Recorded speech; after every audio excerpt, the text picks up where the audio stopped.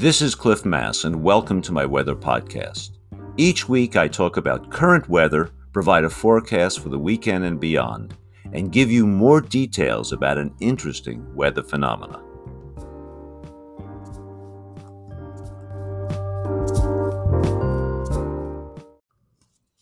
It's Monday, April 17th, and let's talk about the weather forecast.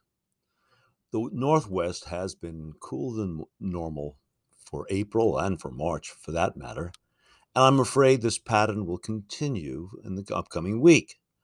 A vigorous Pacific front is now making landfall on the Washington coast, and rain will be extensive this afternoon in the west, moving from the coast to the interior to the mountains, and even a little bit east in Washington. And I expect snow at higher elevations above 4,000 feet. Another wet system, not quite as strong, will come in on Tuesday, and both Monday and Tuesday will only bring highs of around 50s in the west, which is a startling 8 to 9 degrees Fahrenheit below normal. By the way, with this cool weather, our snowpack right now in the mountains is a bit more than normal. The big issue, the reason for all this, is a persistent, large, cold trough of low pressure over the Northeast Pacific. And this feature is not going anywhere. It should be in place at least for the next 3 days. But I have some good news. By the end of the week, a weak ridge of higher pressure will start moving in. We'll have progressive drying from Wednesday through Friday into Saturday, and it should allow Western Washington to hit around 60 degrees Fahrenheit on Saturday. Wow. Before another trough starts moving in from the Pacific, and that'll bring back cooler and showery conditions on Sunday and particularly into Monday and Tuesday.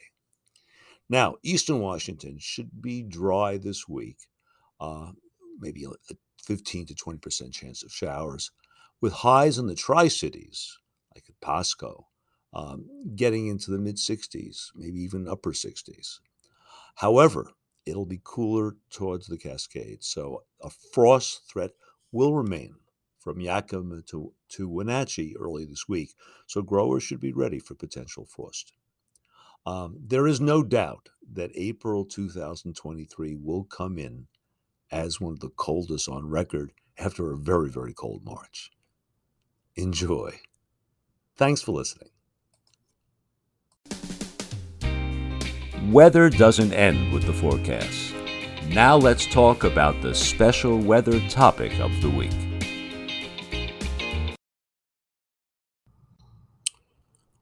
Where can you get the best forecasts? This is an interesting and perhaps a sensitive question that I am often asked. People want to know, where can you get the most skillful prediction of the weather? The default prediction from your smartphone, most smartphones can give you the forecast, from the National Weather Service website. How about specialized weather apps like weather.com or AccuWeather? How about your TV weather forecaster or the newspaper? This question is going to be addressed in this podcast. Now, let's make it clear. Most forecasts make use of the same raw materials. There are huge amounts of weather data from weather satellites, surface observations, weather radars, balloon-launched radiosondes, buoys, and much, much more. And there are a large number of numerical weather prediction models run by the U.S. and other governments. And in addition, private sector firms run their own models. And just to remind you what I mean by a model, models take observations that describe the atmosphere, and they use equations to predict how the atmosphere will change over time. That's what we mean by a model. But using these common sources of information, the observation, the models, various groups produce forecasts that can be very, very different. How can that be? And there is something else that separates the weather forecast providers. Some keep humans in the loop, and examples of that include the National Weather Service and TV weather broadcasts, where a human being looks at forecasts, interprets them, and gives you their prediction. while other forecasts are completely automated, such as the forecasts you can view on your phone or on the web. Do humans help? The answer may, in fact, surprise you. There is a private sector firm called ForecastAdvisor.com, which evaluates forecasts from many sources. And a sample of their output for their evaluation for Seattle for a recent period is found on my blog, so you can refer to that. If you look at this Forecast Advisor evaluation, Weather Underground and Weather.com forecasts are the best. Now, it turns out that both of these forecasts are provided by the same company using the same methods, and they're completely automated. AccuWeather is right behind, and yes, its predictions are automated as well. In contrast, the National Weather forecasts are less skillful, and these include human intervention. So the question you are asking me is, why are the automated forecasts more skillful than the Weather Service forecasts? The reason is that the private sector firms use more sophisticated than the Weather Service. They use very sophisticated statistical post-processing of the model forecasts, and they do that with lots of observations. Now, private sector firms start with a lot of forecast models, in fact, more than the Weather Service, from all over the place, and then they combine them statistically based on their past performance. And they do this using more models and with more sophistication than the National Weather Service. You can find what are the biases in the models. Some models are better in this situation or that situation. They tend to be too warm, too cold. Well, you can statistically correct a lot of the problems, and you can get a better forecast by combining more forecast models. And the private sector firms do this much better than the Weather Service does.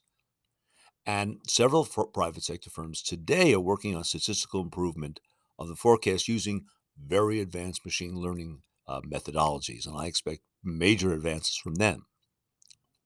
Now, it is interesting to note that it is very hard for a human to beat sophisticated objective guidance, models plus statistical plus processing.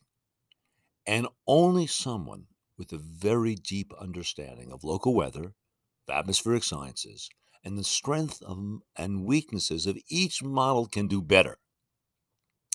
Now, unfortunately, many National Weather Service offices are understaffed today. And they've had a lot of turnover, and there's less experienced forecasters that are on duty. And forecasters at the Weather Service generally lack sufficient time to create state of science forecasts. And as a result of this, their forecasts lag the objective forecasts.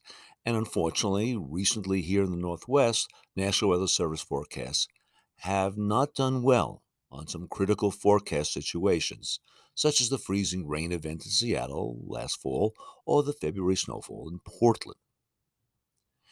Now, TV weathercasters generally don't provide a better forecast than the apps, but there are some exceptions. You got to keep in mind that about half the TV weathercaster folks don't even have a bachelor's degree in atmospheric sciences, and very few have graduate degrees. Many have no background in atmospheric sciences and meteorology, or they have a superficial introduction provided by certificate programs such as provided by Mississippi State. It turns out that in general, TV weathercasters generally closely follow the National Weather Service. In fact, several years ago, I had a few of my classes evaluate all the TV weathercasters here in Seattle and compare them to the Weather Service, and it turns out they were indistinguishable statistically. That basically the TV folks tend to follow the Weather Service very closely. Now, I should note, and I have to be very careful to note that there are exceptions to this. There are some very experienced local TV weather folks in our region that add substantial value to the forecast.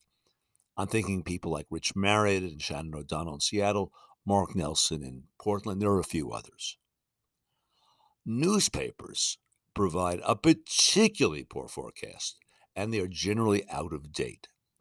The general assignment reporters that deal with weather are generally poorly informed and they have a minimal understanding of weather.